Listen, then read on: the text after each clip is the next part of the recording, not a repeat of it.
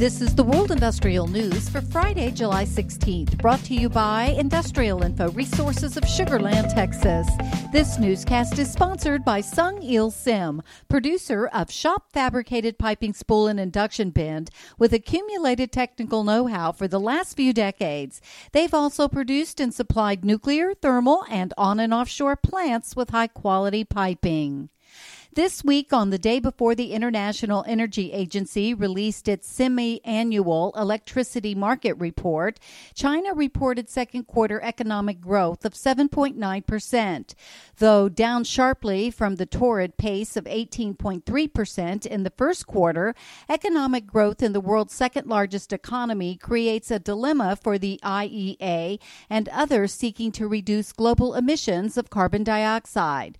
For all the hue and cry in advanced economies about decarbonizing, those economies take a back seat to China, India, and other developing nations because much of that economic growth is being powered by coal. Like other states in the Great Lakes region, Ohio has a strong industrial manufacturing presence.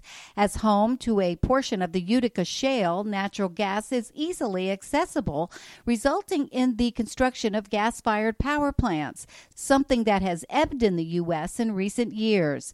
Industrial Info is tracking $13.5 billion in industrial projects that are under construction in Ohio, including more than $5.6 billion in the industrial manufacturing industry and $3.4 billion in the power industry.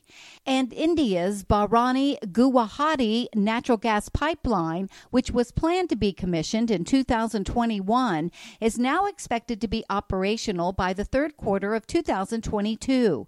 The delay in the completion of the pipeline occurred due to disruptions to the project at local and state levels. For details on these and other breaking news, read the full stories at www.industrialinfo.com. I'm Peggy Tuck, reporting for Industrial Info News.